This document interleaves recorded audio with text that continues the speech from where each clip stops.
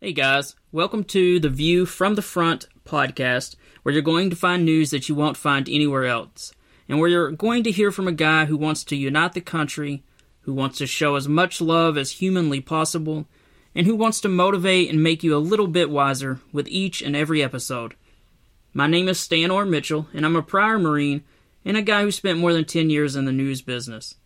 And as a guy who's been deployed overseas, and as a guy who worries a lot about our current media situation, as well as the state of our country, I decided it was time to have a place where you can come listen and just get the facts, no matter what side you are on. I absolutely love America, and I care a lot about our military, where they're at, where they might be going, what conflicts might be on the horizon.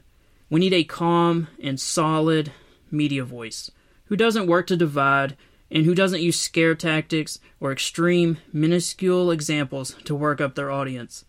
I don't claim to have all the answers, but I know that our democracy doesn't work without informed voters. And I also know we need to grow closer together and show more patience and kindness to everyone. Most Americans are good, and we need to remember this, always. And with that out of the way, let's get started. This is the February 23rd edition of The View from the Front, and we're really glad to have you here. As you know, I'm coming to you on Friday, which is actually the 24th, but I'm going to keep the naming of it the same, just so that if anyone looks in the archives, it looks like all editions are 7 days apart. But coming a day late because, unfortunately, my mother did pass this week, so it's been a challenging week for myself and my family.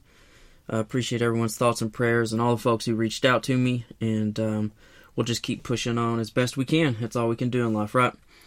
So today, quite a few things we're going to cover. We're going to cover a couple military news items regarding the U.S. We'll have plenty of news on the Ukraine-Russia war. We'll also have some news about Israel and Iran. We'll also cover some news about China. And then we'll have some pretty crazy tech news. And then finally, we'll cover plenty of motivation and wisdom, like we always do. And with that out of the way, we'll just go ahead and get started. Before we get to this first news item, let me do say as well that my voice sounds a little rough. I'm either dealing with a cold or something worse or sinuses. I'm not sure, but it has been a rough week, so I'm doing my best. So I will try to speak as clearly as I can. I mentioned we were going to do two news items regarding U.S. military news. And the first one is, we've discussed for several weeks that a lot has been happening in mostly Syria, but also probably the western part of Iraq, regarding U.S. troops as they continue to target and fight ISIS. Of course, ISIS was a big name force probably for the past decade or so, especially during the Obama administration. He took a lot of heat for that. The war against them continued under the Trump administration. If you recall, they at one point owned basically almost a country as part of Syria and Iraq until they were really focused on by the U.S. and some Western powers. And they were driven back and eventually mostly defeated. And then, folks, we, as usual, probably celebrated victory a little too soon. And so there have been remnants of them and continued raids and fighting from U.S. forces and some others, but mostly U.S. forces leading some of this fighting, including with Iraqi support and Iraqi troops. But they've also been working in ISIS, and I think it was about 3 or 4 weeks ago we talked about that. I don't even remember how many hundred raids had happened in the past year. So there's been a lot of behind-the-scenes work being done by a very small group of individuals, Special Forces, Navy SEALs, MARSOC, which is the Marine version of their special operators, and probably other folks like that, Air Force, Pararescue, etc. These are the kind of missions, they rarely make the news, you rarely hear about them, and so these are just folks at the very tip of the spear doing very dangerous work for which they don't seek credit, and they rarely get credit, and we usually don't even know what they're doing. However, since the last episode, there was a helicopter raid in northeast Syria, and there was an explosion there, and it resulted in 4 U.S. service members and 1 working dog being wounded.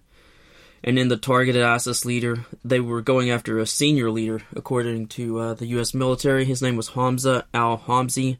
He was killed, and the U.S. troops and the Working Dog are receiving treatment in a U.S. medical facility in Iraq. So that's all we know about that. With an explosion like that, it could have been one of two things. Typically, with a terrorist, they will sometimes have a suicide vest, or some of their fighters will. So there's a chance that happened. But there's also a chance, since it was so many, 4 U.S. service members and the dog, there are times where they will have explosives in their home. And if they are ever raided, they basically just blow the building up or blow a room up.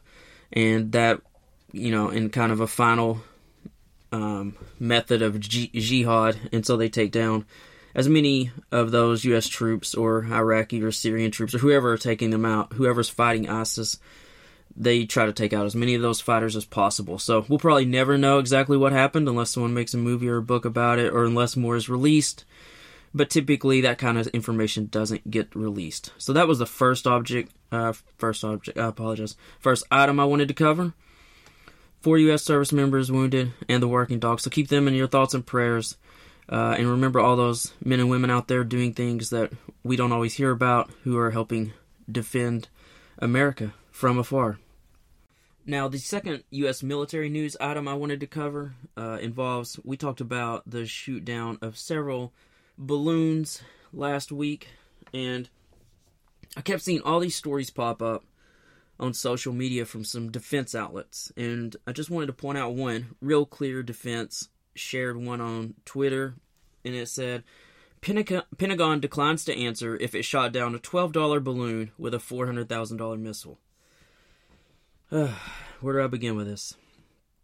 And so I was getting increasingly frustrated with these stupid stories, because the Pentagon's not going to say, but we pretty much know what type of missile was used in one of them.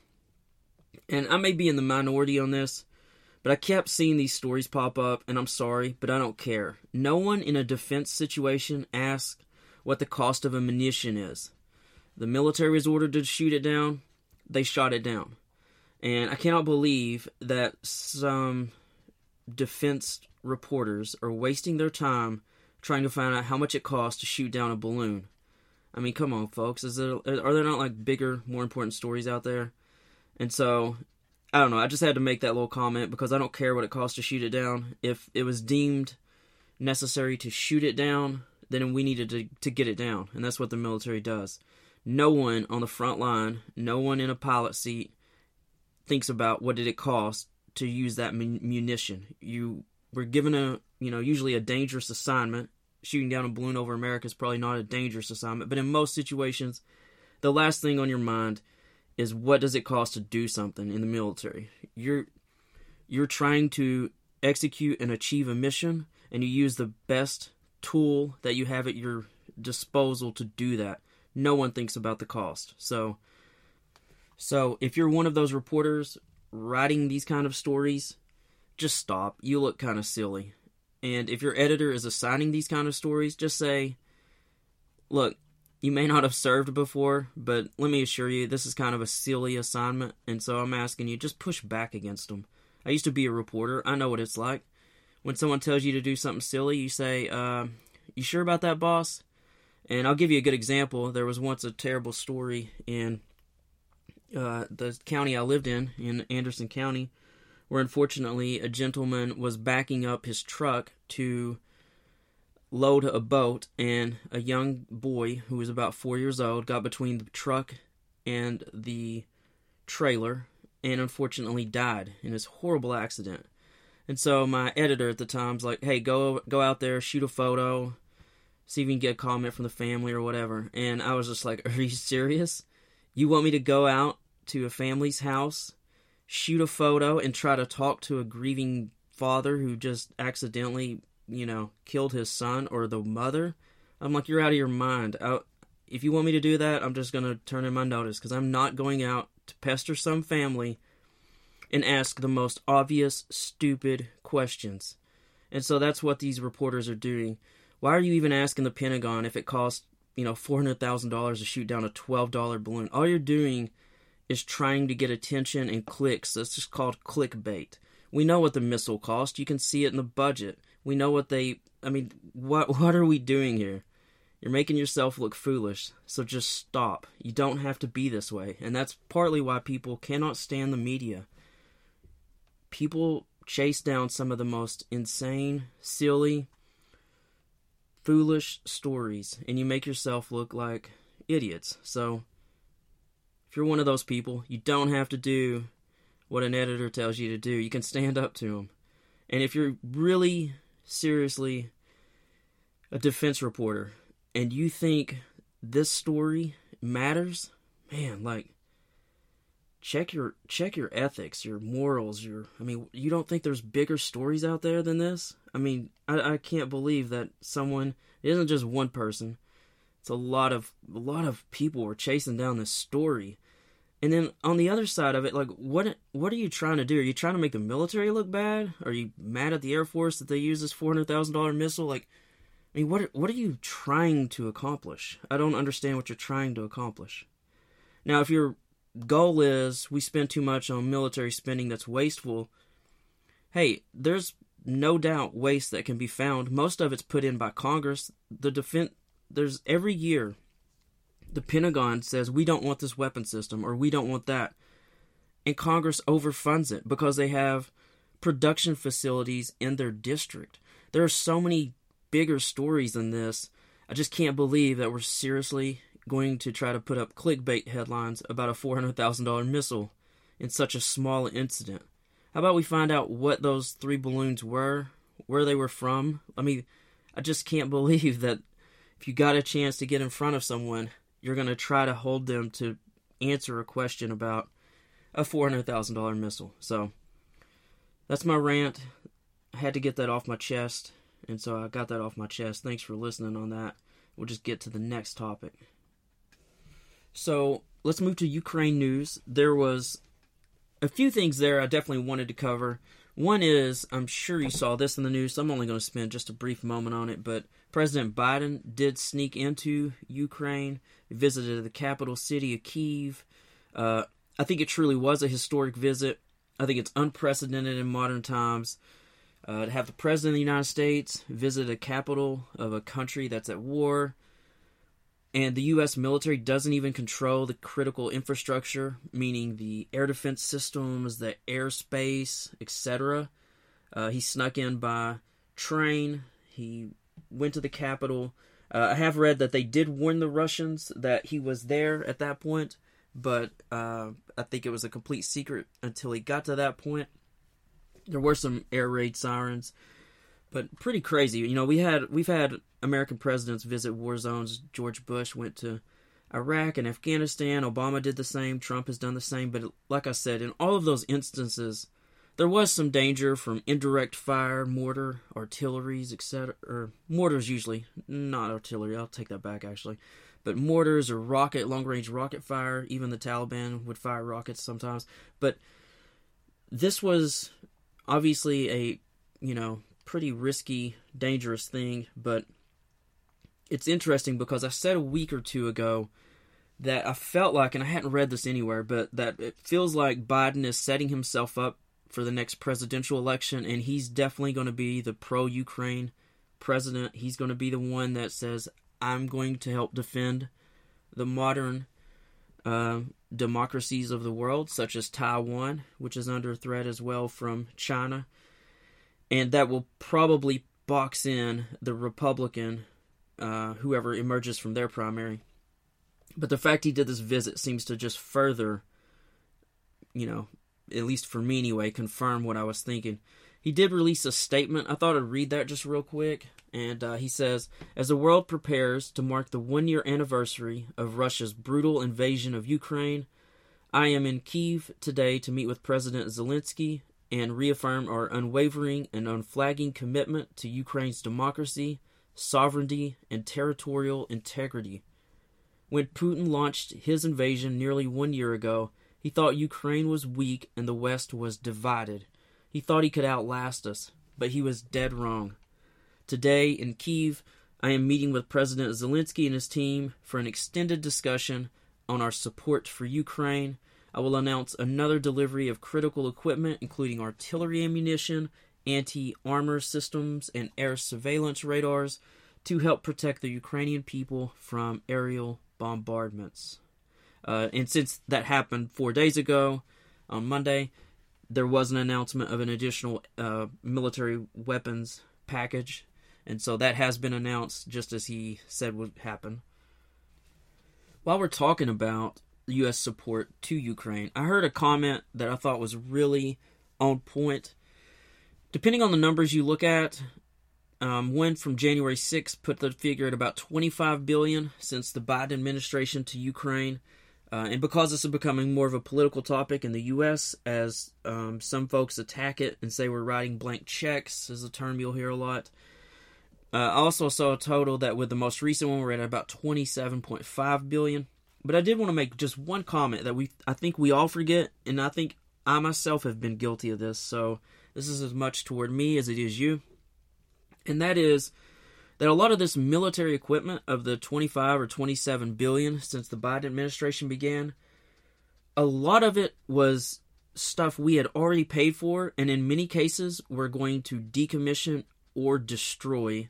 And so we've been sending older stuff there, older missiles, older artillery shells. For those who've been in the military, they typically fire older stuff during training.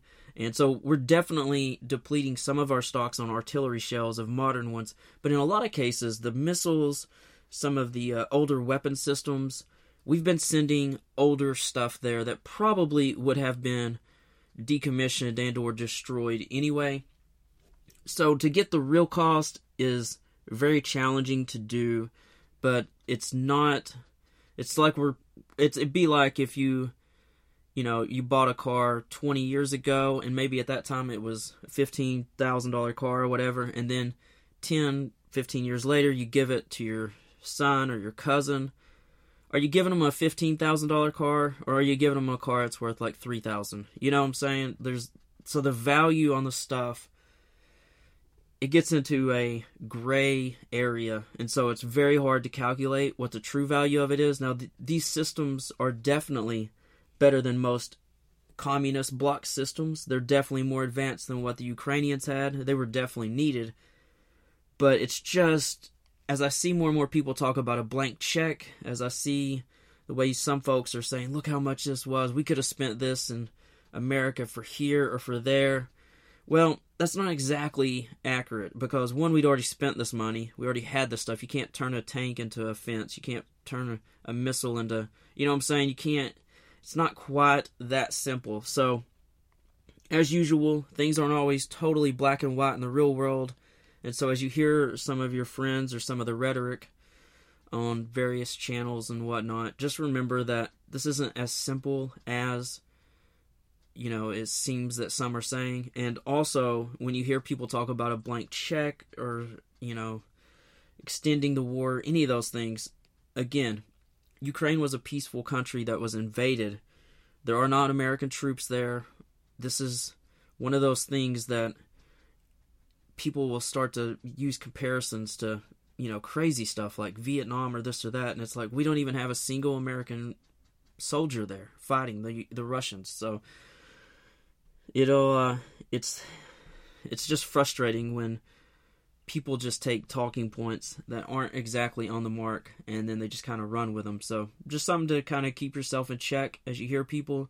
Maybe you can help educate them just a little bit better on that part. On this same topic, while we're discussing this, there was a clip that came out. The Republican Senate Minority Leader Mitch McConnell went on Fox News, and he said that he's going to try to help explain to the American people that defeating the Russians in Ukraine is, and this is his words, the single most important event going on in the world right now. And he said there should be bipartisan support for this. So I was glad to see him go on that channel and say that, since a lot of the political commentators on Fox News have been increasingly attacking the spending and the effort to support Ukraine. So he definitely gets, kudos for having the courage to do that and to share that message there. And it's also a sign that, at least in the Senate, there continues to be, probably 35 or so Republican senators, maybe 40, who do support continued military support for Ukraine. So I did want to share that, as it's a big deal in the weeks and months ahead to keep an eye on where is the American will at, the American polling as far as support for Ukraine. Because unfortunately, the folks in Washington, D.C., they are politicians, and polling does usually have an effect eventually on where they're going to land. So I did want to share that little bit as we continue to track where the polling starts to shift, or where the political opinion begins to sway a little bit. Okay, so we're going to share just 3 more short little things about the Ukraine war, and then we'll move on to the next topic. But first, I wanted to share just a paragraph from a Washington Post opinion piece. And because we're celebrating, it's been a full year, we're now moving into the second year of the war. And this one paragraph, sometimes you'll read one paragraph that just kind of blows you away. And so this absolutely just hit me, and I was like, I got to share this. So here's the paragraph. If the fighting somehow ended today, would anyone have a doubt about who won and who lost? Whatever tactical, territorial gains Putin might hold when this phase of intense war stops, no one will have any doubt about the fact that Putin's war was a grave strategic blunder. He succeeded in achieving precisely the opposite of what he intended. Ukrainians' sense of identity and confidence that they can build a viable, modern nation has never been stronger. NATO has never been more unified, and its European members far more willing to invest in their own military capabilities than in a generation or more. By recreating a vivid Russian threat, Putin has condemned his country to a new Cold War against a united transatlantic adversary whose combined economy is more than 20 times its size. Just to add a few things to that paragraph and help explain it, because sometimes you read it, it's just hard to really summarize something well. But think about this. Before the Russian invasion, there truly were some Ukrainians who were somewhat pro-Russia. There truly was, in the eastern part of the country, in the Donbass region, in Luhansk and Donetsk, there were folks who were pro-Russian. There were some who wanted to be Russian. They spoke Russian. There was a Russian identity in part of the country. But this war, and even I'll say in the middle and western part of the countries that were more pro-Ukraine, some of those were kind of like, whatever, who cares? I mean, who keeps up with politics, right? Just kind of those kind of thoughts. And there were people that didn't have a strong opinion one way or the other. And then, of course, there was many who were pro-Ukraine. But this war, it's unbelievable toll on the Ukrainian people, the bombing of cities. It's such a one-sided David versus Goliath fight on paper. And then the sheer will of the Ukrainians to resist, their courage, their bravery. In Ukraine, it has skyrocketed Ukrainian identity. It has created this almost view of that country, that it truly is not just part of Russia. It's not some part of, the Soviet Union. It's like it's its own country. They are fighting for freedom. And it is so clear when you see that. And then, on the part about the, NATO was sort of weak before this. There was, the former President Trump was like, what's the point of NATO? All the European countries were spending less and less on defense, which is part of what President Trump constantly brought up. They weren't spending the 2%. What has happened since then? Well, all of them have invested heavily. All of them are spending way more. They're obviously supporting Ukraine mostly with money. Some of the countries obviously some of the countries have sent a fair amount of military equipment, but a lot of them have not. A lot of them have just sent money and humanitarian aid. But it has united them, and NATO is in the process of expanding. So, you've got Sweden and Finland, these countries that were historically neutral. So this has really, it's been an absolute blunder. And then on top of all of that, there's obviously the sanctions, but much worse than that is that Russia used to use energy as a weapon, and we've had a winter that wasn't too harsh. And so Germany and all of those European countries are increasingly not going to buy natural gas from Russia. So this has absolutely destroyed the Russian economy. So I think that paragraph just really nails down that at this point it has been an absolute disaster for Russia. And of course, their military has started to look like a joke. And, I don't know how Putin recovers from this, or if it's even possible to regain some kind of stature as both a leader, because he's basically seen as a war criminal now, and also his military, which used to have so much, it used to just create so much fear in the West. I don't know how you recover that again, because this has not made them look good, that's for sure. Now, the second item I wanted to mention before we move off the topic is the Pentagon announced that the first class of 600-plus Ukrainian fighters has finished a 5-week advanced U.S. training course in Germany, and they were working on how to use the Bradley vehicles. And so 635, that's a little less than what we would call a battalion in the U.S. military. In the U.S. military, a battalion usually has about 800 to 1,000 fighters, but there's no doubt that they were practicing using the Bradley fighting vehicles and the self-propelled artillery, which are the M109 Paladins. That's the first group, and then there's supposed to be about 1,600 more that'll be done soon, and so they are all learning to fight more effectively, more precisely, more quickly, being able to shoot and move better, etc. And so that first group is done, and this is part of what Ukraine is hoping is a group that will eventually help with a spring offensive to push the Russians back out of other captured territory of Ukraine. I saw one story the other day. I think Russia currently controls 17% of what was Ukraine. So they went from controlling about 5% at the start of the war to 17%. So they have obviously captured ground, but they've been slowly but surely mostly being pushed back.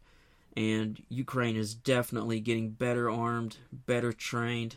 And I think as Russia just increasingly uses conscripts and human wave attacks, you may have heard they've made some small advances in a couple of places, but they are paying in just unbelievably large numbers of casualties and soldiers killed to take those. So this will certainly start to begin. I think we'll start to see some things happen in the coming weeks of additional Ukrainian advances. So we'll keep an eye out on that. And for the final item I wanted to share, and I have two different sources that show this, but Russia attempted an armored attack in one part of the eastern part of Ukraine, and they lost 31 vehicles. And we're talking 13 Russian tanks, 12 infantry fighting vehicles, and then there was a combat engineering vehicle and a couple other things. You can see all the images from my Substack notes if you want to go there, stanormitchell.substack.com, and then if you kind of start Googling a little bit the place that was attacked, you'll see there's a video of it you can find very easily. And these tanks basically go across this minefield and they start getting blown up, and then artillery starts coming in. And the Russians do try to push forward. I'll give them props for showing some courage, but it was a very one-sided fight that got nowhere. And so they pushed across. You can see all of these vehicles damaged or destroyed, and it's just a complete loss. And I'm telling you, you can watch it, and that's a lot of Russian casualties in one battle. It's the kind of thing that if the U.S. had attempted and lost that many troops in any battle, it would have been huge news for like a week in America.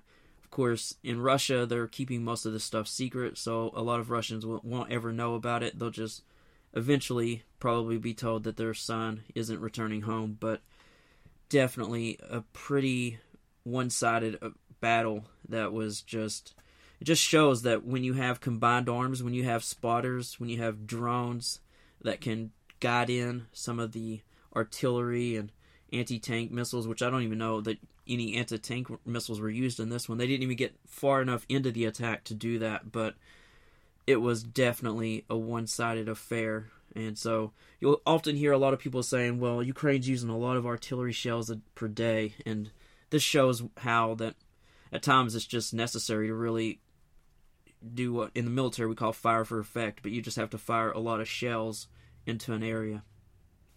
Just a quick reminder, if you love what you're listening to, please sign up for email notifications. It's free to do so, unless you choose to subscribe and support what I'm doing. Make sure to visit my website, stanrmitchell.substack.com. Again, that's stanrmitchell.substack.com. From there, you can subscribe to the show by email, so you'll never miss a show. And again, that's free. Also, people are always asking me on social media how to best support my dreams, including getting out future books sooner. Believe me, the best way to support me is by signing up for a paid subscription on my Substack page, or you can sign up at Patreon, where you can find me by searching my name, Stan R. Mitchell, or at Venmo, where you can find my name by searching at author Stan R. Mitchell. All of these links can be found on my Substack page, and it's $5 per month should you choose to support the show with a subscription.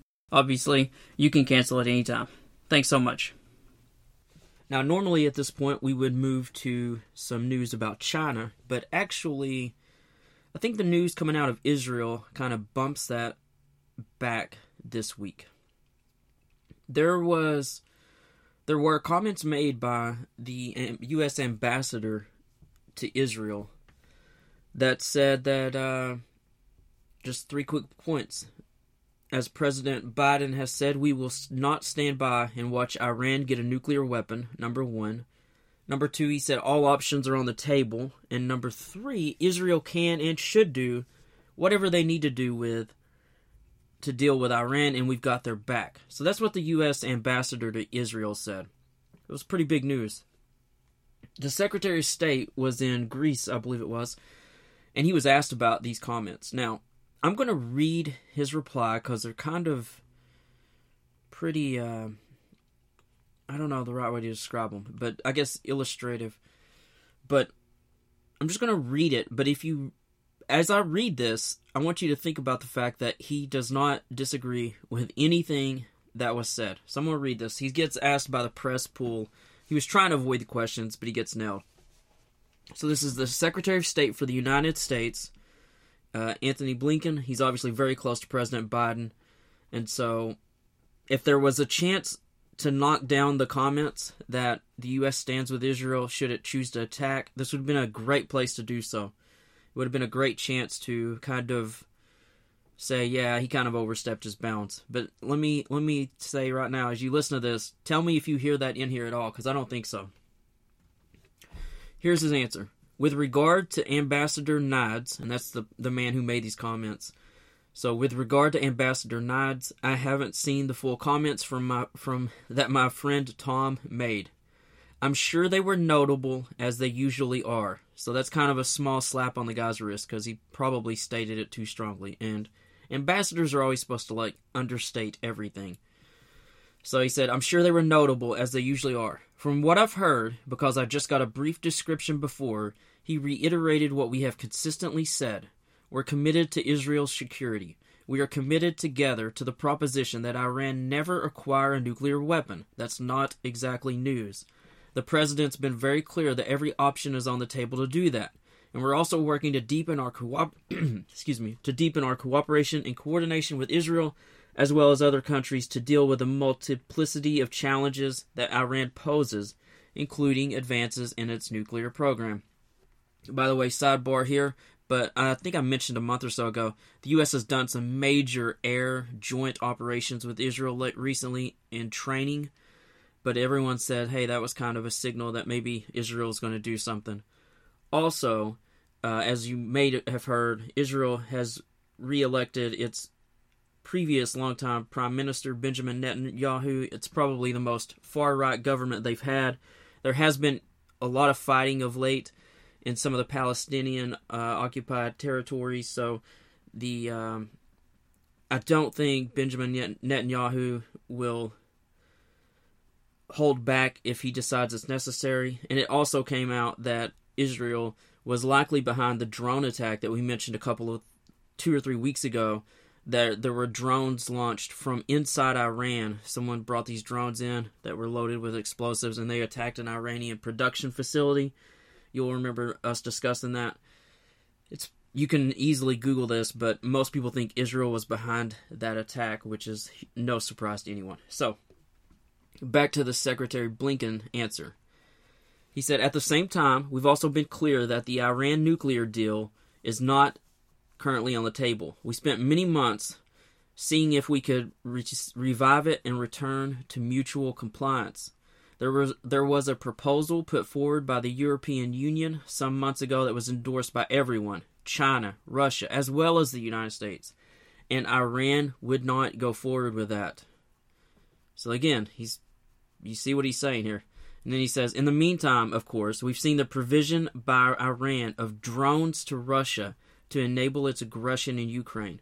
We've seen the renewed repression throughout the streets of Iran against its own citizens simply for trying to speak their minds. And we see Iran also engaging, for example, in plots to assassinate those who oppose the regime in third countries, including in the United States. Side note on that paragraph, and I should have covered this back in probably November, October, there was a story in New York where some Iranian, I guess operatives is probably the best word, but some folks from Iran did try to either capture or murder a U.S. citizen, or perhaps citizen is too strong a word. It might have been someone that we had granted immunity here on a visa, but they did try to get back someone to Iran or kill them, capture or kill. I may have to try to find that story, but so him saying that's not news, but he said, and we see Iran also engaging, for example, in plots to assassinate those who oppose the regime in third countries, including in the United States. So this has happened. I wish I had talked about it back then, but I see so many little data points sometimes that I never know what will eventually make the news later, and I can't possibly get them all in. But I'm going to continue with this answer now. We continue to believe that, with regard to the nuclear program, the most effective, sustainable way to deal with the challenges it poses is through diplomacy. But in this moment, and I'm reading it as he said it, so he's saying this off the fly, he's not reading a statement, so I'm going to read it as he says it again. But in this moment, those efforts are on the back burner, because Iran is simply not engaged in a meaningful way. But the door is always open to diplomacy going forward, but a lot depends on what Iran says and does, and whether or not it engages. So there you go. Secretary of State's being very State Department-like, ambassador-like, barely answering it. And so a reporter, thankfully, does what a good reporter does. And a reporter immediately says, does Israel have a green light to attack Iran? So he's trying to nail him down. And here was Secretary Blinken's answer. So listen to this. It's 3 lines. Countries will make sovereign decisions for their own security. And of course, that's no different when it comes to Israel or any country. We can't make those decisions for them. So that was the answer. There was no there. There have been numerous comments by the U.S. that we have an ironclad commitment to Israeli defense. We obviously had that recent huge training exercise, aerial training exercise I mentioned a few moments ago. But again, question was, does Israel have a green light to attack Iran? Answer. He could have said 100 ways to say, we hope they don't, we blah, blah, blah. He says countries will make sovereign decisions for their own security. And of course, that's no different when it comes to Israel or any country. We can't make those decisions for them. I don't know how you take that, but I would argue we kind of make those decisions for countries all the time. If you think about it, do we not? How many stories have you seen where we regularly will tell an ally or a country that we're, have a lot of interest with that, please de-escalate, please don't do this, blah, I know I don't have to give you examples. You all know this is true. He doesn't say that. And so, I don't know. To me, it seems like a pretty big deal. So, I definitely wanted to share that. We'll keep an eye on how that turns out. And it hasn't really made the news like it probably ought to, but there was a lot going on this week with the Ukraine visit by Biden. And unfortunately, our political coverage and our national news coverage and possible foreign policy situations, those rarely make the news until it's too late. And by then, that's one of the reasons I do this podcast is I like to try to get in front of some of this stuff so you have an idea of what's actually happening out there. One other bit of news from Iran before we move to China is CNN released a story, a special report as they call it, where they have uncovered dozens of black sites, places that are not publicly disclosed, where Iran has been torturing protesters, and they've used a number of methods to determine these sites. They use satellite imagery, they use witness testimony, and so, you can a lot of times geolocate things from where a video or a photo is. You can use satellite imagery, etc. So CNN did a great job of uncovering dozens of these so-called black sites, or places that the government will not admit exist, where the Iranians have been torturing protesters. So I got a link to that in the source notes if you want to check it out. I don't think it really comes as news to anyone who's kept up with what Iran does. They are just a very repressive regime, and that's why the protesters in the past few months, their courage is just, it's hard for an American to understand how much courage it must take to protest in a country where you can just be abducted in the middle of the night, thrown in the back of a trunk of a car, taken somewhere and tortured and murdered, and your body may never be found. That happens routinely in places like Iran, and that's why some of the wounded protesters have refused to seek medical care, because they will come get you out of the hospital. They will torture the people who might have provided care to you. So it's really no surprise to people who have followed this, but it is sad news nonetheless. Again, you can find that report from the Substack notes if you want to go there and take a look at it. We're going to move to China now. I've got 4 quick little topics on China I'm going to knock out real fast.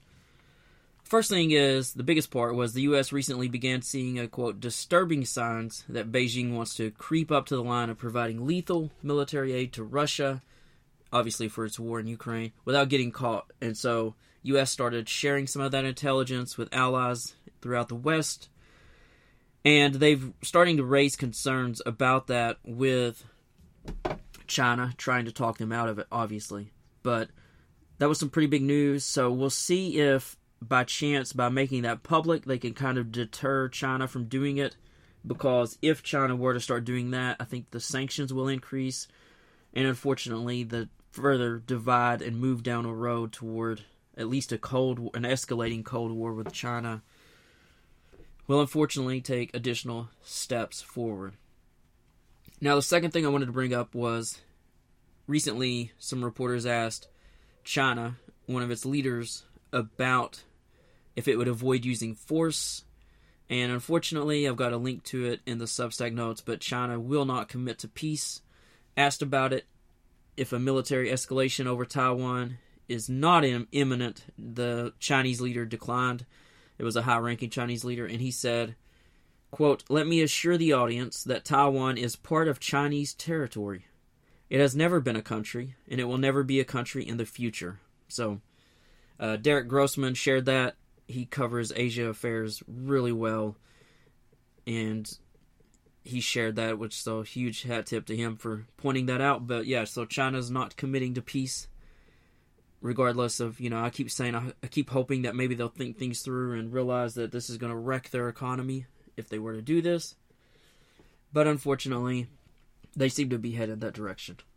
The third thing I wanted to share was a comment from Carmen Upshaw. He's just someone that I follow on social media, and he made a great point that I didn't want to just take his words and use them. I wanted to give him credit. But he said, China has lots of new equipment, but they haven't fought a war since Korea, which he later clarified they did fight in Vietnam for a short bit, but and they didn't do well there, by the way. But as he said, an entire generation of officers with zero combat experience, zero logistics experience, zero combined arms experience, zero air combat experience. And so he made the point that if China does decide to go to war and try to take Taiwan, it's going to mirror what is happening to Russia and Ukraine, which is it's not going to go nearly as well as China thinks it's going to go. I think that's an excellent point, so that's why I wanted to definitely make sure I shared that. The fourth and final thing I wanted to share about China was, I believe it was last week, it might have been 2 weeks ago, and I apologize with everything going on with my mother. Everything has been kind of hazy in my mind on when I reported on it.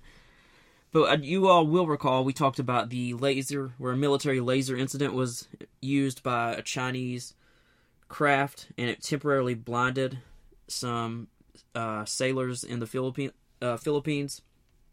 Since that incident happened, and I do think it was last week, but the Philippines president, Ferdinand Marcos, said that the country will not lose an inch. That was the quote, will not lose an inch of territory.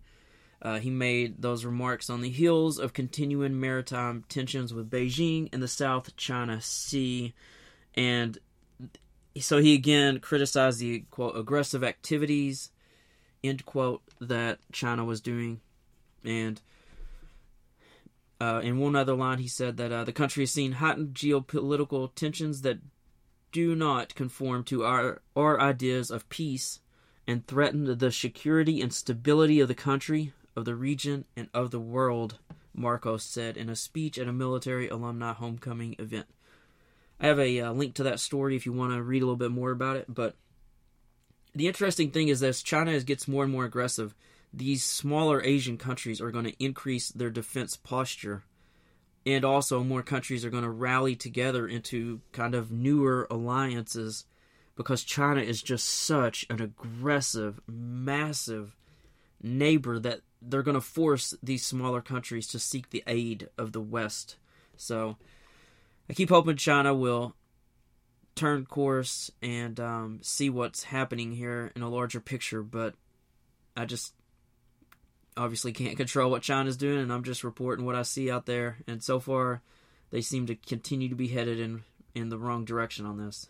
So at this point, that leaves the only thing you can do at that point is deterrence, and so you try to make Taiwan such a porcupine of an island that it cannot be consumed, and also continue to rally countries around it into alliances and into cooperation agreements so that if China does do something, they will see that there's just such a unity of force around them that it would be just absolutely insane for them to do so. Because I think if we leave them be at this point, it's pretty clear what direction they're headed toward. Now, we're going to leave that heavy topic to something much, much lighter. And that is this question. We'll move to some tech news, but the question is there such a thing as a fast-moving robotic dog with a deadly assault weapon on its back? Well, I'm glad you asked the question, because yes, there actually is such a thing. And so I share in the Substack notes if you want to go check it out. I'm going to say this is a pretty scary-looking thing. It is a very fast-moving, very agile-looking robotic dog. It's got an assault weapon on its back, although they call it a machine gun, but it looks like an assault weapon to me. But either way, assault weapon on the back with a camera behind it with a red dot sight. Doesn't look like it misses many targets. And so I don't know about you, but I think most people have a natural fear of dogs. Dogs are faster than humans. Dogs have almost no feeling of pain when they're attacking something. They're almost reckless in their disregard for their own safety. But if a running, scary dog with either a machine gun or an assault weapon on its back that's deadly accurate doesn't scare you, I don't know. Maybe you're just braver than me, or maybe you need to, I don't know. But it's a pretty cool video if you want to check it out. It's only about a minute, 23 seconds long, but it's something else. It's worth looking at. And so anytime, I'm always all big on tech news and drones and robots, and I'm hoping someday we're not in some kind of bad real-life sci-fi thriller where robots hunt all humans down, but I kind of jokingly say that's some people are scared of snakes, some people are scared of spiders or weird things. For me, I think it's drones and robots hunting down and wiping out all humans because we were foolish enough to make these things with artificial intelligence. So that's just kind of my funny, scary thing. But anyway, I wanted to give a big hat tip on that to Lieutenant Colonel Travis Horde. He's a U.S. Marine. Saw him share that on social media. So huge hat tip to him, and we appreciate his service to our country. And with that, we're going to move to the motivation and wisdom section. You know, one of the things I've learned is that we are all prone to influences. And honestly, we're more prone to them than we even want to admit. For example, just a couple of months ago, dead middle of winter, a lady went running by the house down the street in the cold. It was probably 30 or so, 35, but it's still pretty cold. I don't like cold weather. Let me just put that out there. But immediately I was like, man, she's out there running. Why am I not? And so later that day, I went for a run. Same thing happens when we watch TV, which we shouldn't watch too much of, but you guys know that already. You see a commercial that has steaming hot pizza on it. Next thing you know, you want some pizza. So just as we know that all of us are easily influenced, it's my hope that these weekly messages help influence you just a little bit in a positive way. And with that, we'll just get started. Here is the first one. Rise up, start fresh, see the bright opportunity in each day. Again, that's rise up, start fresh, see the bright opportunity in each day. Pretty good one. Next one. The moment you're ready to quit is usually the moment right before the miracle happens. Don't give up. It's a good one, isn't it? Again, the moment you're ready to quit is usually the moment right before the miracle happens. Don't give up. I'll add one thing as on that point where I read the other day, I believe it was on Instagram, but I follow several fitness folks, and on one of them shared something where it talked about how weightlifting and exercise, the reason people struggle with that so much is because we all want instant results, do we not? We all want the 1 month plan, the 3 month plan. And the reality is, most of the people you see that you envy, that you want to be like, they have been working out for decades. And so exercise is that thing in life that it helps train us to not expect instant results in things. You don't get instant promotions. You don't get instant pay raises. These things take time. You have to show up on time every day or early. You have to work late. You have to work hard. It's the same way with exercise. That's why exercise is so amazing.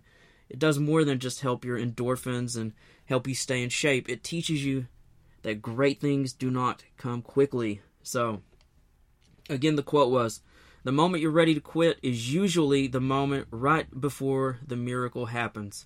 Don't give up. Let's go to a quote from Vince Lombardi. Winners never quit, and quitters never win. Is that great or what? Winners never quit, and quitters never win. Next one. Speak less, you will see more. Yeah, we all talk too much, don't we? Speak less, you will see more. Next one. Stay true to yourself. An original is worth more than a copy. It's pretty good, isn't it? Again, it's stay true to yourself. An original is worth more than a copy. Next one. Start today and don't wait for tomorrow. Oh, I love that one. Start today and don't wait for tomorrow.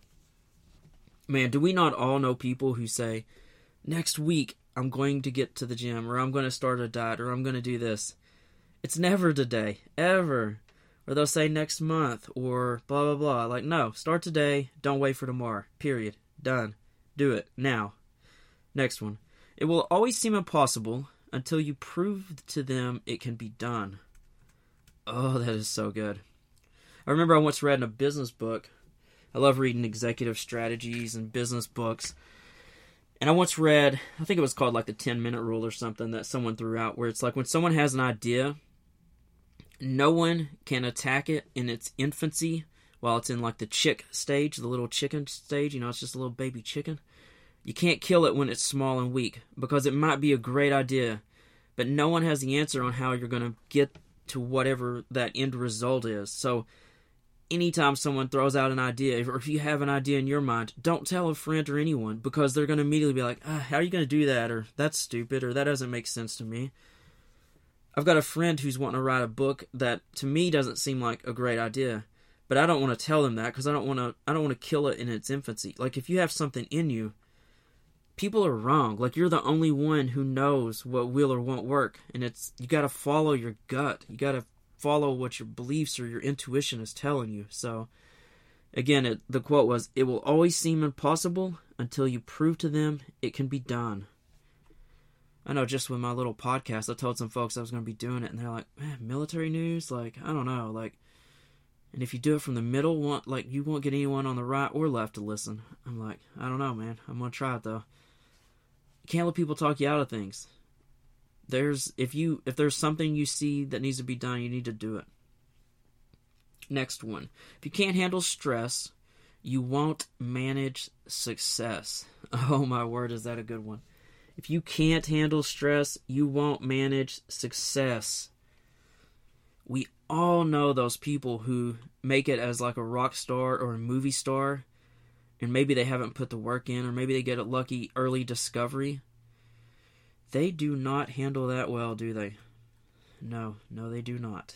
And so they often blow it or turn to drugs, or they haven't earned it. They haven't taken their time. They haven't dealt with the stress or planned how they will use and spend what they eventually get. It's the same way with lottery winners. There's so many news stories about this, that you'll have someone who doesn't have much money, they win the lottery, and what ends up happening to them? When all is said and done, they're usually divorced, their family hates them, and they're almost suicidal, and they're bankrupt again because they don't know how to handle money. So if you can't handle stress, you won't manage success. So wherever you're at in your life, you need to get better at where you're at. And as you get better, so will the things that come to you. Next one. The more you do, the more you can do. Oh, that's good, is it not? The more you do, the more you can do. So I'll get stronger. Next one. If it's important to you, you will find a way. If it's not, you'll find an excuse. Ooh, that one hurts, doesn't it? Yeah, that one's pretty much on the mark. If it's important to you, you will find a way. If not, you'll find an excuse. It's kind of similar to the one we've all heard, where if you want something done, ask a busy person to get it done. And it seems counterintuitive, but it's true that those who are busiest are also the ones who get things done. So, if it's important to you, you will find a way. If it's not, you'll find an excuse. It's funny, I actually copied in that one, I guess about a week ago.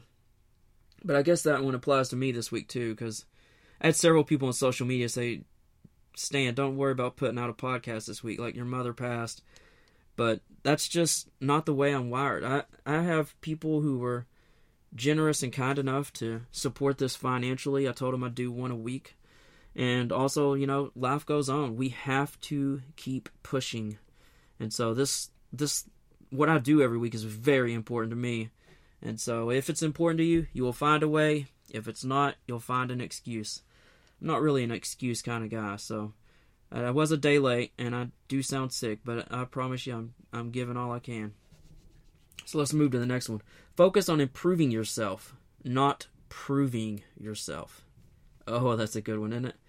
Focus on improving yourself, not proving yourself. That one hits home. I definitely joined the Marine Corps to prove myself, but there are times where you got to do something to prove to others you can do it, but we should all be focusing on improving ourselves and not just proving yourself. Next one. Just be yourself. There is no one better. That's really good. We often try to emulate other people too much, don't we?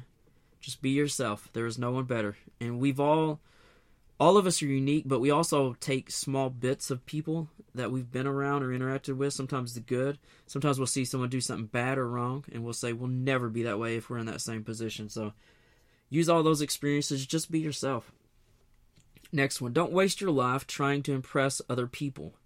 Do what you love what you do. Is that great or what?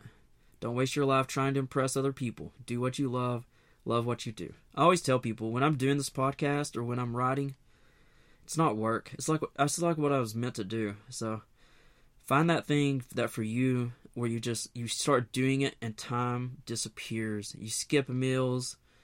You just get in the zone and you love it. You live to do it. That's what you're supposed to do in life. Next one. Memories stay, life moves on. Yeah, that's another one. I copied that one from last week before all this happened, but definitely hits home. Memories stay, life moves on. Next one. Always be yourself. Express yourself. Have faith in yourself. Do not go out and look for a successful personality and duplicate it. I must have copied that one before seeing a couple of the others. I usually collect these throughout the week, but that one's a little similar to some of the other ones. Next one starts with, not moving is lethal, but here's the little quote that's shared. Don't fear failure. Fear being in the exact same place next year as you are today. That is good, isn't it? And that was shared by Mary Sue Devlin. It's someone I've connected with on social media, but I appreciate Mary Sue sharing that. But again, the quote is, don't fear failure. Fear being in the exact same place next year as you are today. That is so good. And then she summarized it by saying, not moving is lethal. I think there's some truth to that one for sure. Next one, smile. It will make you look better. Pray. It will make you strong. Love. It will make you enjoy life. It's a nice simple one, isn't it? Smile. It will make you look better. Pray. It will make you strong. Love. It will make you enjoy life. Next one. Sometimes you just need to relax and trust that things will work out. Let go a little and let life happen. It's a great one. We're always in a rush, are we not? Again, the quote is, sometimes you just need to relax and trust that things will work out. Let go a little and let life happen. All right, next one. A true relationship is two imperfect people refusing to give up on each other. Oh, that is really good. I think we've all been through heartbreak, have we not? But a true relationship is two imperfect people refusing to give up on each other. Man, that is so good. And I think we're all guilty too of trying to change our spouse or our partner or friend. And you know, if they were exactly like you, you wouldn't need them in your life. That's what makes those things so strong. So maybe try not to change them so hard. Next one. When someone truly cares about you, they make an effort, not an excuse. Oh, that's another great one. When someone truly cares about you, they make an effort, not an excuse. Next one. Be obsessed with improving yourself. Well, that's what we all try to do every week, is it not? Next one. Accept change and do not worry. Eventually, you will manage, learn, and live. Another great one. And another one that I copied last week that hits home pretty hard this week. Alright, next one. With the courage to begin and the discipline to endure, a victory becomes a matter of time. Man, that's so good. With the courage to begin and the discipline to endure, victory becomes a matter of time. That's the way it's been with me with all my endeavors, whether it's my writing or this podcast. I'm so much better at this podcast now than I was a year ago. When I listened to it a year ago, I just cringe. But you get better at things, so whatever you're not even that good at, if you feel like that's what you're supposed to do, just start doing, keep getting better, enjoy it, enjoy every moment as you do it, and, excellence is going to come. Next one. You are the reason someone believes in the goodness of people. Oh, that's good. And it's almost like the one that I end every single episode with, is it not? So, you are the reason someone believes in the goodness of people. So, if you're not doing that out there and you're listening to this, try to be that person. Alright, let's do 3 more. Next one. A strong mind can find happiness in the midst of trouble. It's a choice. Oh, that's such a good one. A strong mind can find happiness in the midst of trouble. It's a choice. Next one. Enthusiasm is common. Endurance is rare. Oh, we all know people who start that diet or start that exercise plan and they do not last. Do we not know these people? Don't be that person. But again, it's enthusiasm is common. Endurance is rare. Man, that's such a good one. I always like to end with this one. Be the reason someone smiles. Be the reason someone feels loved and believes in the goodness of people. I always think that's a great one to end with. And with that, thanks for joining us this week on The View from the Front. For those who want to know a little bit more about me, here's the short version. I'm from Knoxville, Tennessee, and I left home to join the Marine Corps at the age of 17. I was also crazy enough to demand that the Marine Corps put me down for guaranteed infantry. I served 4 years in the infantry, saw enough danger to decide I no longer had anything else to prove, and I exited military service in 1999. I earned a degree from the University of Tennessee in journalism and spent 10-plus years in the news business. I worked initially as a reporter, but then went on to start a weekly newspaper. What can I say? Anyone crazy enough to start a weekly newspaper at the age of 27 is probably a dreamer and an optimist, and I confess that I'm both. I owned that weekly newspaper for 9 years, from 2004 to 2013, but once it was clear that owning a newspaper wasn't the best path to financial security, I went on to become an author. To date, I've written 11 books, and while I still have my sights set on the tallest peaks in the writing world, I'm now here as well, a once-a-week podcaster who's still in love with both this country and the news. And I see this podcast as a small way to continue serving our country, doing my best to inform and unite us in a time that we're as divided as we've probably been in 100 years. Well, I've talked enough about me. I really hope you'll consider at least signing up to be a free subscriber. And if you can, consider at some point becoming a paid subscriber. Again, you can do both of these things at my Substack, stanrmitchell.substack.com. Again, that's stanrmitchell.substack.com. As a reminder, please be kind and try your best to love your fellow Americans. Let's all work together to unite this country. And also, please try to be a better person each and every day. Try to be kinder on social media and how you interact with others with whom you disagree. And if you've got a dream kicking around in the back of your mind, go after it. If you have that friend or family member that you know you should reach out to, who you haven't talked to in a few months, reach out to them.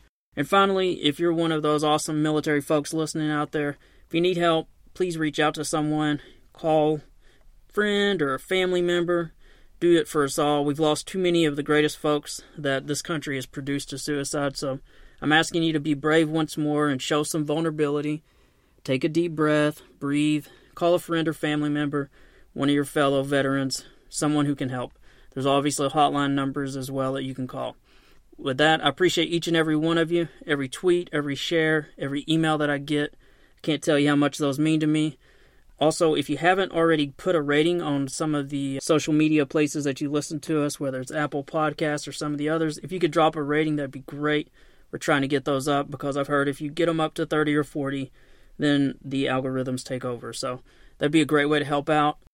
And then finally, let me mention my books because honestly, the airspace is free. And also, if you're the kind of person who listens to this podcast, they are probably books that would interest you. So I will briefly describe them. The first series is about a CIA series involving a Marine Scout sniper named Nick Woods. There's 4 books in that series. I got a 5th one releasing soon. I'm almost done with that, actually.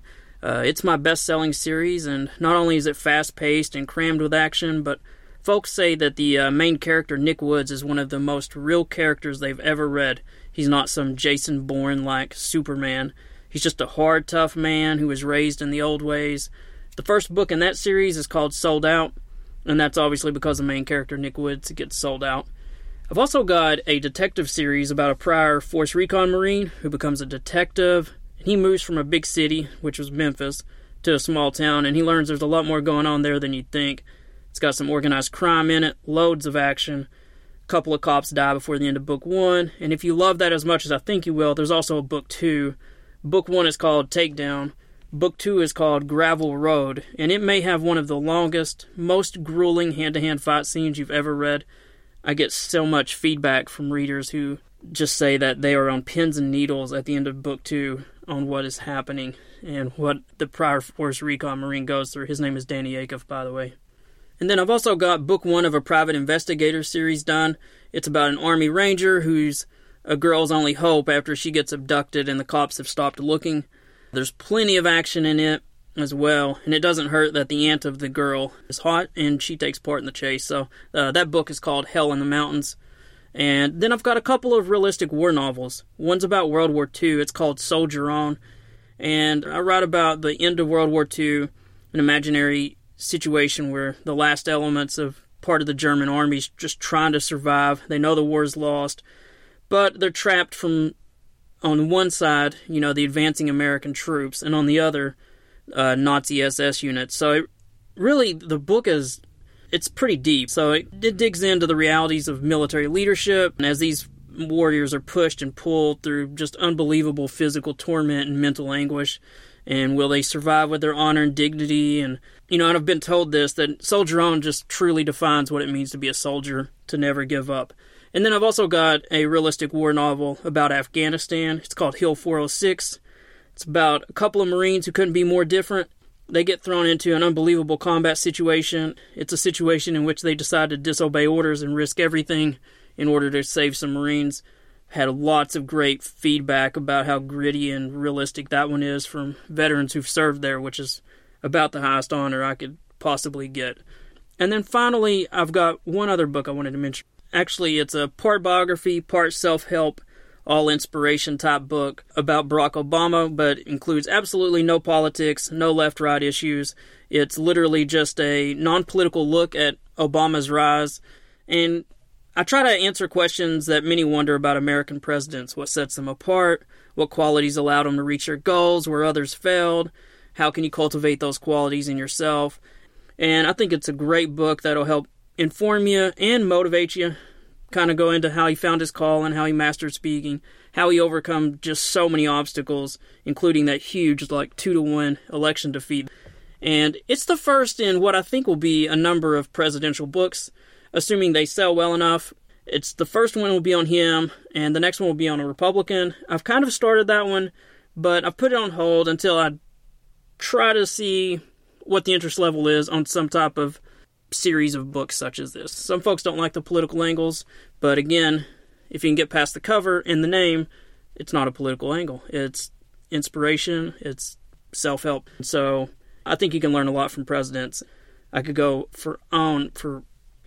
again, I won't get into it too much, but that book is called Number 44, The Traits and Characteristics That Carried Barack Obama to the Top. How he managed the ability to beat out the Hillary Clinton, Bill Clinton machine and make it to where he was is still just astonishing. I know he isn't liked by everybody, but it's an incredible book, in my humble opinion. So that's called Number 44. You can check that out as well. And I don't think I said this earlier, but you can find all of my books on Amazon. So just go to Amazon and just search for the name Stan R. Mitchell, and you should see a whole list of them. You'll see them all listed, and that's the best place to get them.